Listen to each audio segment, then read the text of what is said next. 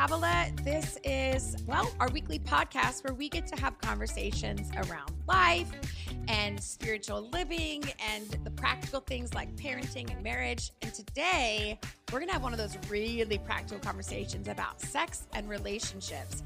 And if you know me and you've been following us a little bit, you'll know that we led an organization called Moral Revolution for 6 years, where I talked about sex and sexuality and all the things for 6 years.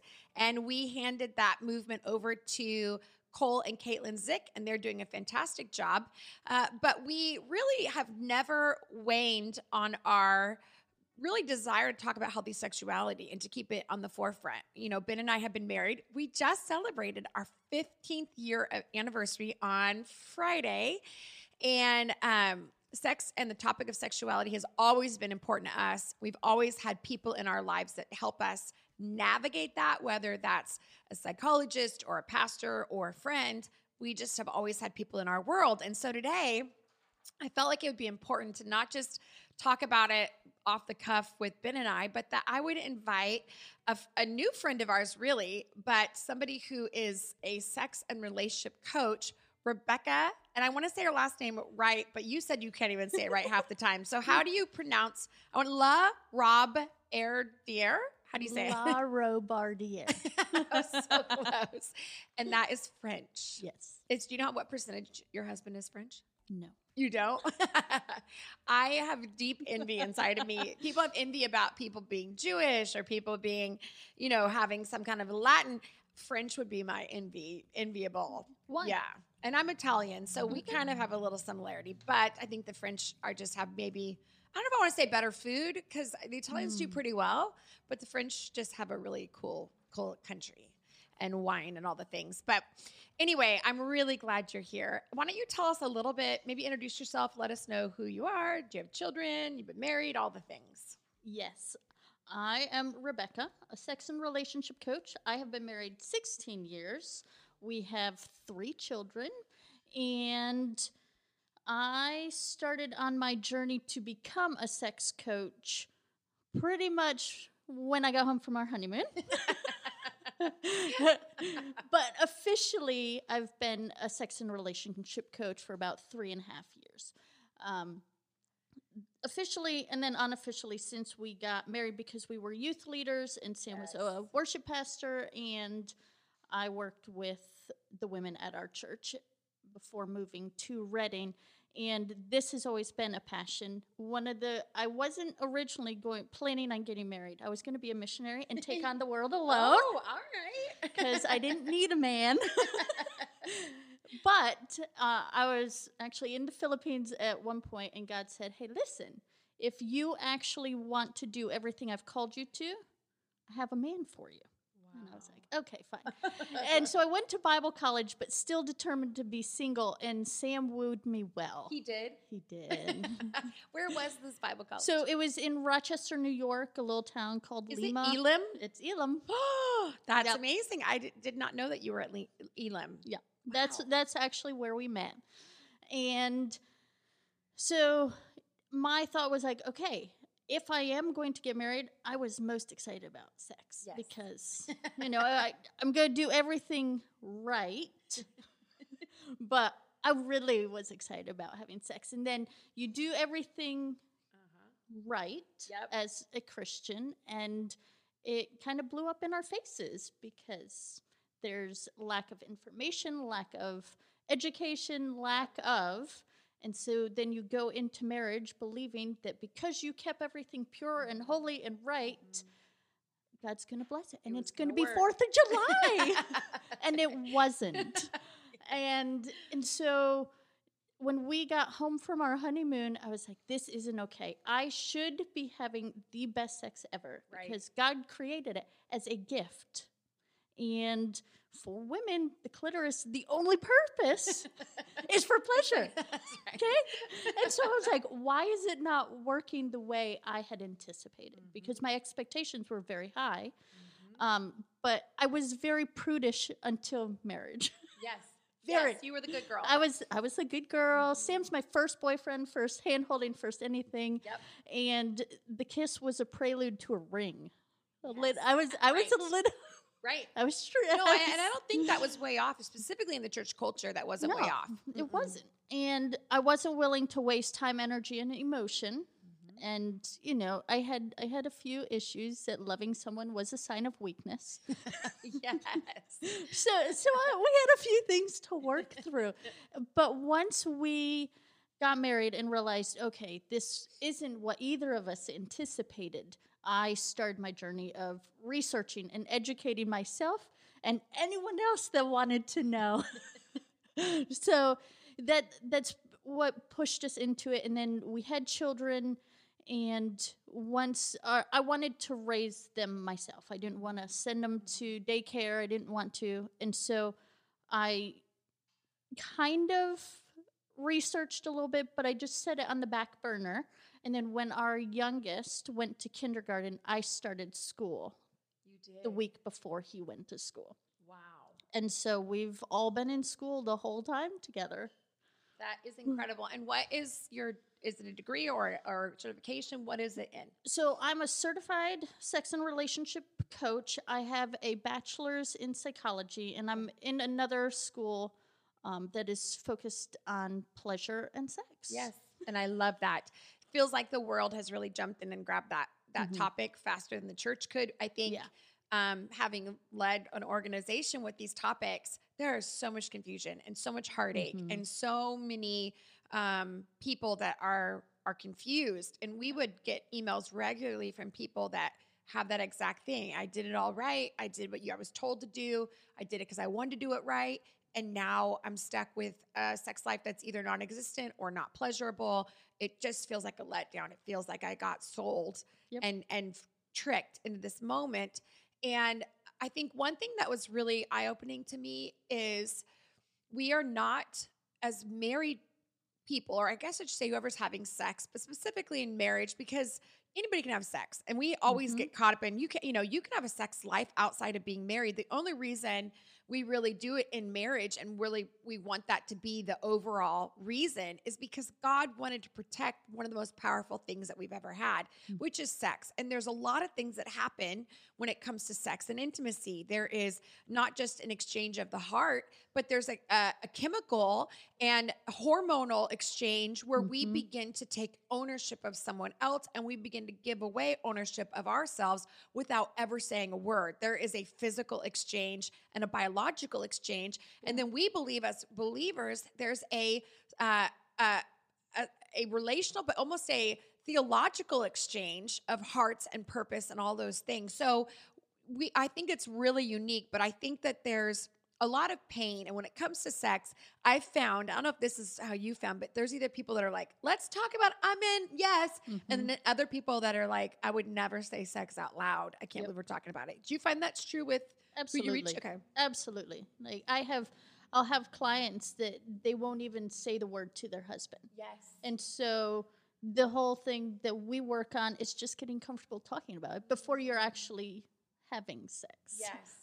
Let's get comfortable with the topic, the conversation, and just it's kind of a rewiring of your neural pathways. It is. And just familiarizing yourself with a word or a concept. And being open. What percentage of people would you say struggle with their sex life? After they've, when they start having sex, what percentage of would you say? Maybe I should bring it down a little bit too. Maybe a married couple how many of them are dealing with it not being what they thought it would be rather than having this euphoric moment? Honestly, I've yet to meet a couple that it met their expectations from day one. Wow. I hope you guys caught that. Did you hear that? So it's rare that it was the first moment, their first encounter was everything they had hoped. But that also goes, your sex life is fluid. And it's not something that if it was awesome, it doesn't always stay because our lives evolve and we have children, we buy houses, we start new jobs, we get jobs, we build a business. And so your sex life ebbs and flows with your life. And so being able to communicate that will help take the pressure off because when it gets difficult or I don't want it, we just quit talking because as long as I can sneak away and don't actually call it what it is, then that's the problem, opposed to, hey, I'm just stressed, or I don't feel connected, or I don't believe that I'm beautiful, or I'm worth it, or whatever it is. We just blame it all on sex. Like sex isn't working. Sex isn't working, but that may not be the issue, but that becomes the scapegoat. It does. And I don't think anyone ever spoke about this. And I would agree with you, Rebecca, that, I had 4 kids in 5 years in the first 5 years of my marriage. So my sex life really altered because there was months of healing. There was months of nursing. There was months of morning sickness. I mean, there's a lot that goes into it. And so this is why we want to be committed to somebody for life, is because if it's just about you showing up and you producing what I've always wanted, then there's not going to be somebody who's in it for life. It's a sexual moment. It's not a sex life. And I think statistically, they find that people that have a sex life with somebody, good or bad, are in it for the long run. There is a more sexual pleasure that happens from the outcome of that. Is that true? What you have found in your own studying? Absolutely. Because especially for women, men don't have as much trouble with the pleasure aspect. Yes. Women do, and we get in our heads, and our heads determine whether or not completely, the amount of pleasure. And we will allow a man, our husband, to love us to the extent that we love ourselves. And if we don't believe that we're worth the time, energy, and effort, or I've got this to-do list, we shift and say, okay, I'm done. Yes, we do. Right? Yes. And so it's recognizing, and it's, in my practice, it's very common for the women to just not believe that they're beautiful. Body image comes into it, or it's not believing. And so, but their husbands think they are the most beautiful women in the world, but they invalidate their husband and say, "Oh, you have to say that because you're my husband." Right. And it's an invalidation of their truth, and because they actually, or we don't want to actually look inward and say, "Hey, why am I not believing the truth about myself? Why am I allowing the lies?" Like you had a prompt that was about the lies that people believe. Yeah. And we lead into them because it's familiar and comfortable. And as long as we can stay there, we don't have to grow.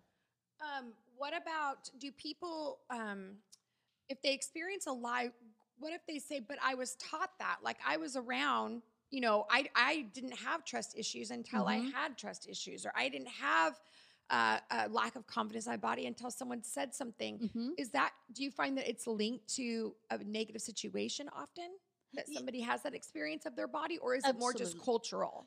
It's both and. Okay. Some people, they can pinpoint, hey, I was golden until this point in time. Okay. And from that point, it just went downhill. Or with certain people. And others, it is a cultural thing because you're raised, some women are raised that you don't leave the house if you're not dressed to the nines.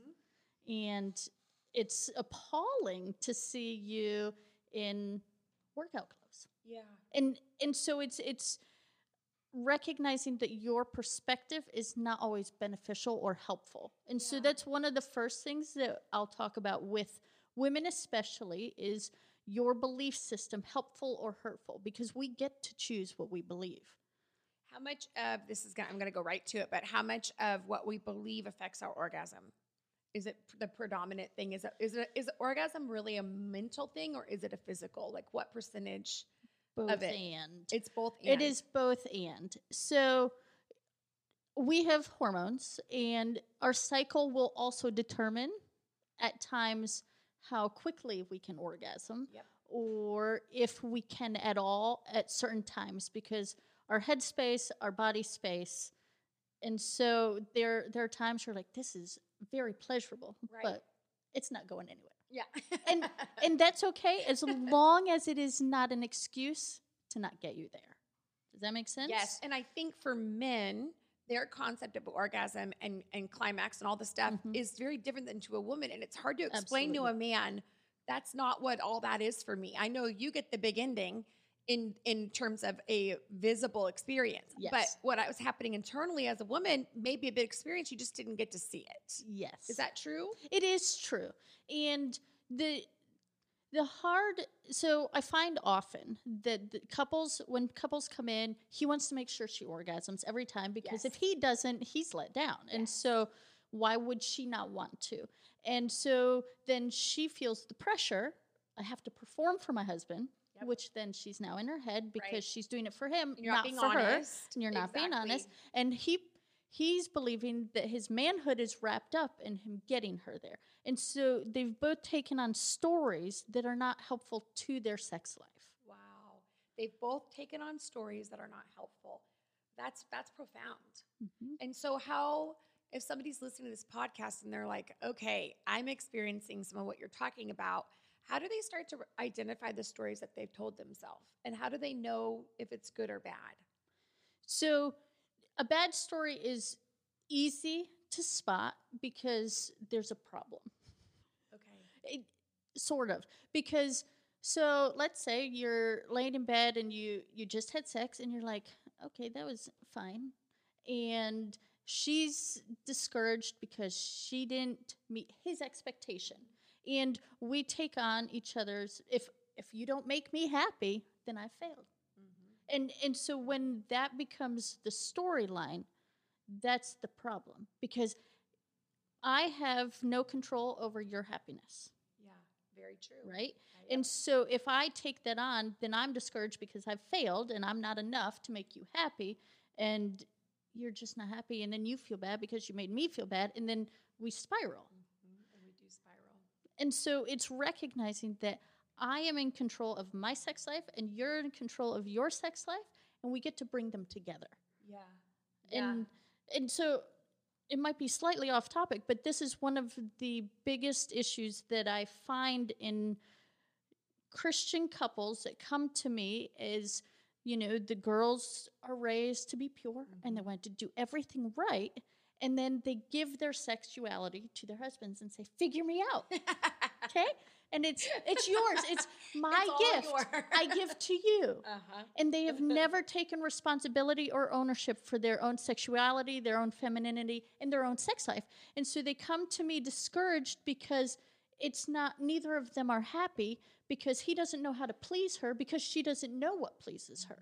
And so without her taking ownership, she never has to feel responsible. Yeah. She just feels like disappointed one, and the one with the problem, because she doesn't know, but she's not willing to take ownership. That is excellent. Well, and they would say, and I've heard a lot of women say, I was taught to be the good girl, so how do I switch from being wrong to right within 24 hours?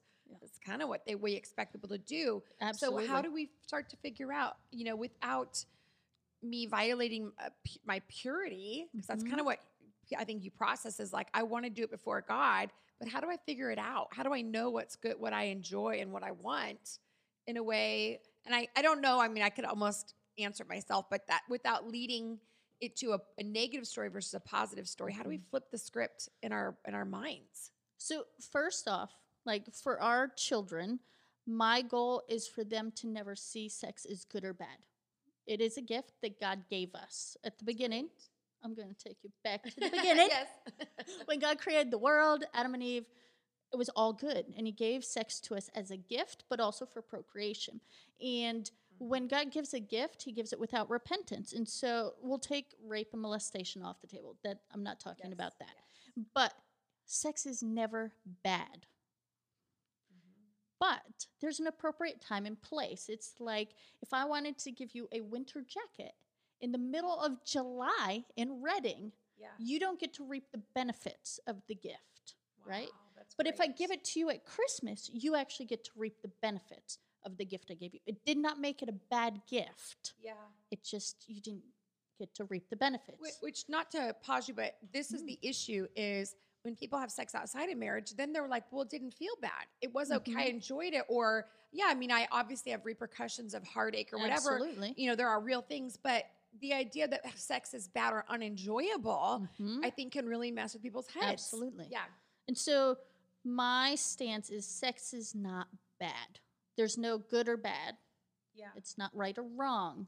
It is a gift that we get to choose to use at the appropriate time and place. And so if you're having sex prior to marriage without the commitment, without someone that's going to be with you for the long haul, because you have your ups and downs. Yeah, we do. There's a vulnerability that you just exposed to someone that doesn't value the gift that you're sharing. Yeah. And so that's, to answer your question, that was a very long answer. No, I love it. But that's my stance.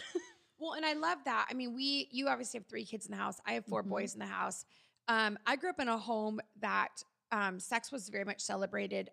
Amazingly enough, my parents had, sex lives before they got married. My dad lived with his girlfriend, and then my mom was married before and lost her husband. So I knew going into my childhood, and they had gotten saved, given their life to Christ, and saved, sex for marriage up until that point, got married, and then we're very open about the realities of having sex outside of marriage. And it wasn't just a negative, horrible story. It was just kind of like, you're going to save yourself from a lot of regret. And I have a lot of, and they turned it on themselves. I have a lot of pain and regret from that. Yeah. But they weren't descriptive of their stories. I didn't know names. I didn't know details. That wasn't the important part. The point that I felt helped as an adult woman now is that they were just honest all the way around. And I think for some of us, and I know parents get stuck in the, I don't know what to tell my kids. And I don't know, I remember, this is like a classic story. We had this book called Good Picture, Bad Picture. It's about pornography and teaching our kids. And we sat down with our eldest son, and Ben and I are on the bed, and we're reading the story to him. And I think he's like 7, maybe 8. We're explaining about Good Picture, Bad Picture. And when we explain Bad Picture, he looks at my husband and goes, well, you've never seen a bad picture, have you? And I was like, we both froze. Like, uh-oh. Like, we didn't expect this to flip on us. And so Ben was I have, but that's not the point. This moment, we're just going to talk about what we do when we see it. But it was just one of those moments where I think we all have this, I don't want my kids to know the truth, but there is a time and a place for our kids to know that sex is a gift. It's created. We can have it or not have it. Yep. God isn't going to send down lightning if we do, and he's not going to take everything good from us if we do. But there is, like you said, a time and space for the gift. And I love that idea of teaching our kids. Now, I'm curious, I think, and again, this is that whole bad theology that we've gotten into, which is if I don't tell them it's bad, then they're going to do it. And that's, I think, the weird part of, if we teach our kids it's bad and so don't do it, and then we flip the script and say, now you're married, it's good, we're teaching our kids some really negative things. So how do we keep our kids from having sex outside of marriage if we're just teaching that it's a gift? Well, it's more than a gift. And so with ours, we talk about the relationship, that sex is for a relationship with someone that you love. And so it's not just a flippant act. It's not don't have sex. It's encapsulated in how are you doing your relationships? Why do you want to have sex with someone?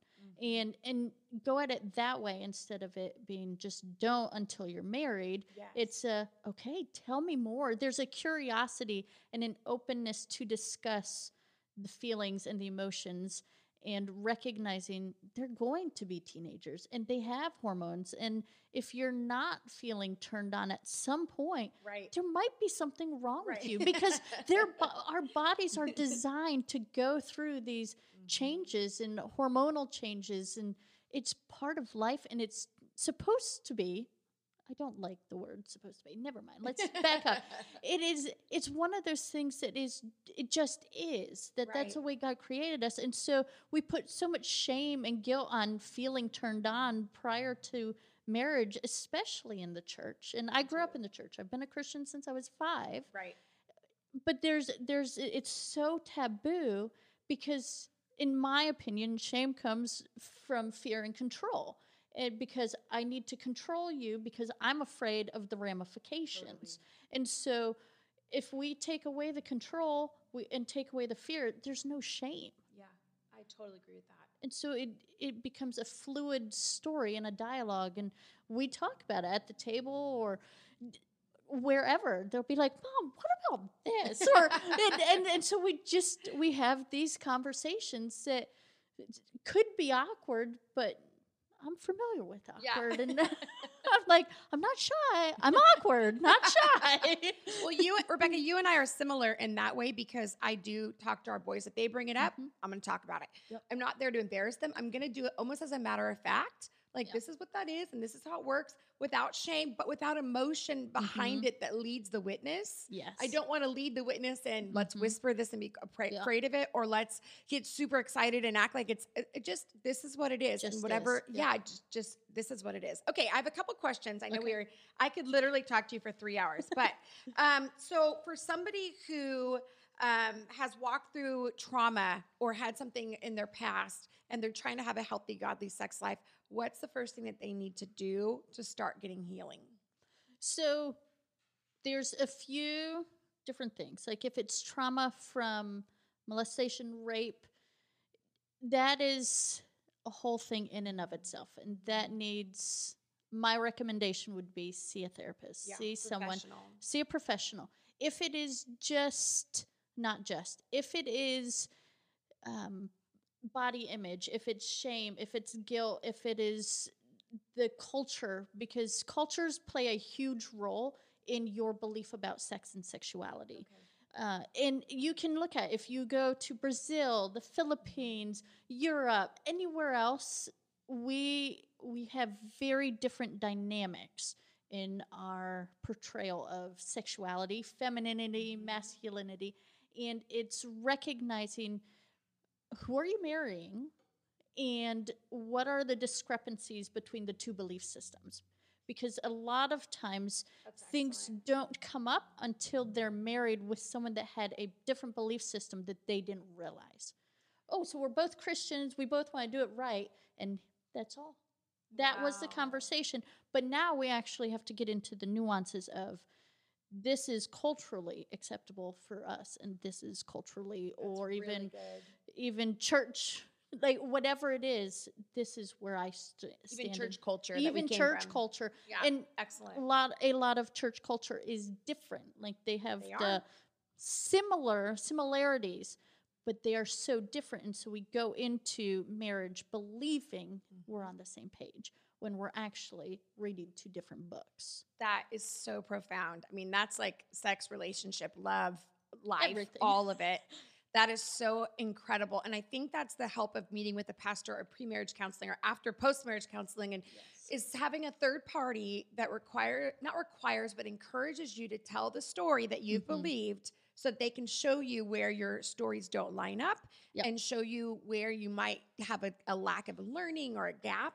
And for me, at least for me, because I'm an Enneagram 7, I am one of those, I need to hear myself say it for me to even know that I believe it. Right. And so I have a counselor, if I can say it out loud, I start to go, oh, I guess that doesn't make sense, or that's really wrong thinking, but I wouldn't be able to do that on my own. It really requires that. And, I guess I know there's a lot of stigma against counseling and, therapists and all that. One of the things I think we recommend here at TTT is just, we want a Christian therapist, somebody that has the same belief system, doesn't have to be exactly what you believe, doesn't have to be from your church or anything like that. We just want someone to at least respect your faith and respect that you see God as the all-powerful lordship in your life, and how to respect that. And you just need someone who can acknowledge that and respect that in your journey. But then also, not all counselors are created the same. And so it's a relationship with somebody that you build, and there's got to be trust, and there has to be authority in that area in their life to help you. And so that's why having a counselor that's connected to sex and sexuality or trauma, depending on what it is, or relationships or male or female or whatever, you just have to do your work and figure out who is best for that. And don't believe the lie that you always are going to be on your own in this. There are people that have given their lives to these topics. And just like I'm anointed to preach the word, I think there are people anointed to take you in this experiences and help you get healing, wholeness, freedom, all the things that are there. So, Rebecca, one other thing I have a question about, and that is, how does somebody have a better sex life? Like, what's a couple tips that you would say if somebody wants a better sex life? How do they do that? And my husband's in the room, so go ahead and talk loud. No, I'm kidding. So, first off, I would say communication. Yeah. Being willing to talk about it without judgment, criticism, or you should do this. There's none of that. Because as soon as we start saying, well, you should do this, or as soon as the shoulds come into the room, we put up our defenses. Because we are exposed, in our sex life, we are exposing everything.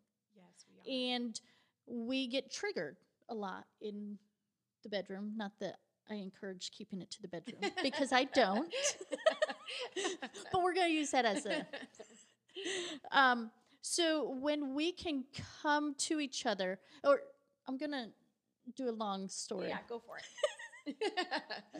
So we get triggered by our spouses often, is my guess. Or maybe not often, but we get triggered. Yeah. And we get triggered by them, but it wasn't the first time we had that trigger.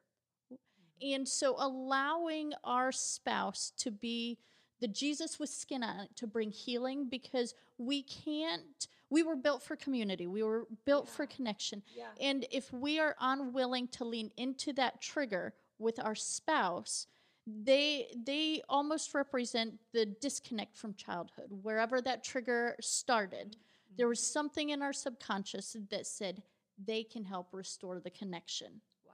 And so at times, we forget that they actually get to be part of our healing process. And everyone says, you need to do your work. You need to do your work. But we choose our spouse so that we get to do the work together. And we get to become the best versions of ourselves. Yes, we do our own work because they're doing their own work also. And so we get to be the best versions of ourselves together. And so we lean into that trigger. That is so profound that we subconsciously, I would even see the hand of God in it in some ways, but we get to pick somebody to do this with us, and they get to represent Christ. They get to represent unconditional love. They get to represent it's time to heal, whatever. Not that we put pressure on them to be what they can't be, but it's really interesting because I've said it before. God gives us our kids. He picks our parents for us. The one key relationship we will ever get to choose is our spouse. So it's just profound how you're saying we've done that because we believe they're part of our healing journey. It makes total sense. And it actually makes me respect my husband more and want to bring him in on it when I see it like that, rather than it's my own thing.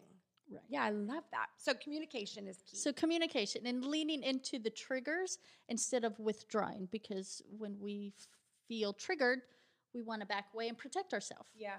So recognizing, okay, I'm triggered, and lean into the trigger with them.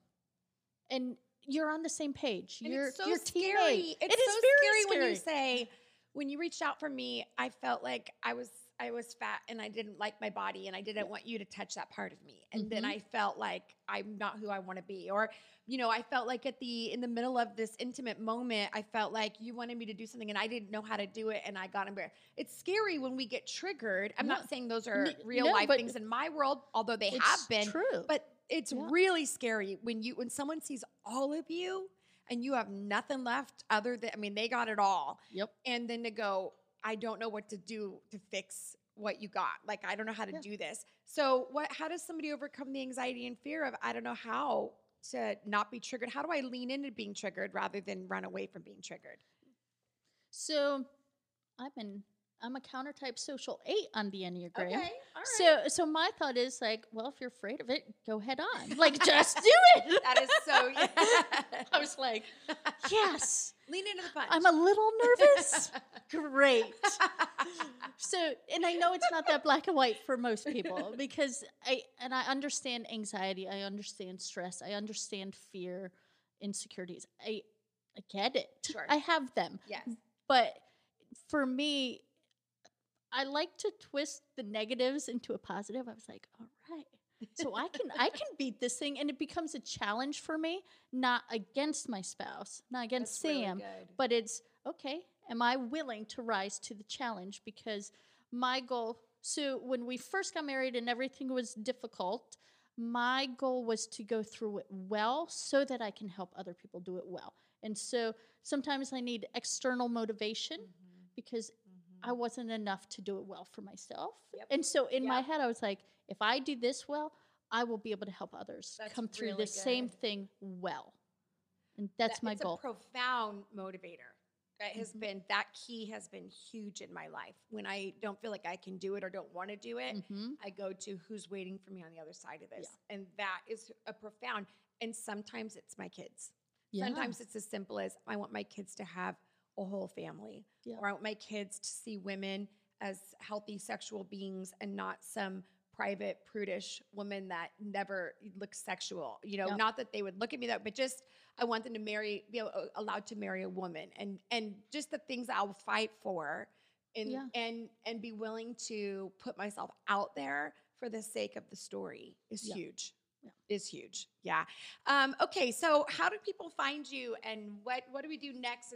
I guess I could ask, if they aren't in town or aren't local, is there a specific book that you recommend that people, I'm sure there's a lot, but is there anything specifically you recommend them reading, watching, hearing in terms of healthy sexuality? So it's not about sexuality, but there's a book called Getting the Love You Want or Need by Dr. Harville and what's her name? I'm going to look, I'll have our team look it up right now. So it's Getting the Love You Probably Want or Need. It's one of those words. We'll look it up right now. I might have it in my bag, actually. And it's talking all about how your spouse is, helps restore the connection. Yes. And I believe many of our sex life issues, so it's Getting the Love You Want by Dr. Harville Hendrix and Helen LaKelly Hunt. And that's on Amazon, so you guys can grab that. Yeah, and we'll throw it in the show notes. Perfect.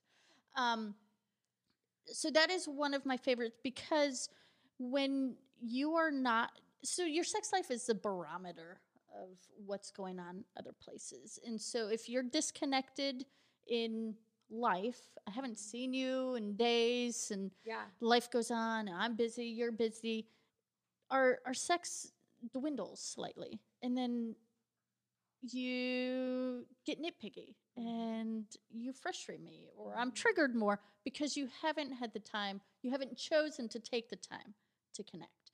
And I do think having a thriving sex life is all about choosing.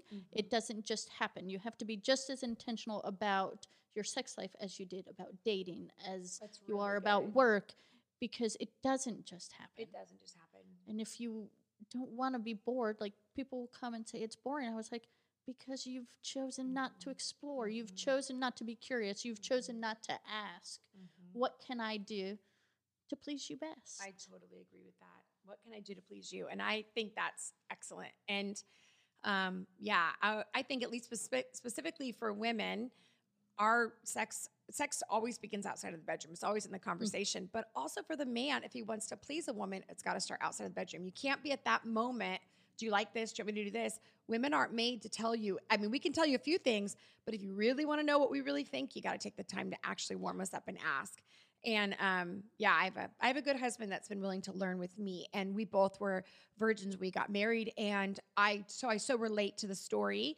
But I think I did not understand the longevity of sex and relationship, and how it would ebb and flow and grow, and how it would be even more fun 15 years later, but not for the reasons I would have thought. Not for how we just got, our technique has just gotten better and better. It has, but it's more that my love and trust and commitment and fun and enjoyment has grown to the point where if it's not good, we can try tomorrow. And that is just fantastic. And I know what he likes and he knows what I like.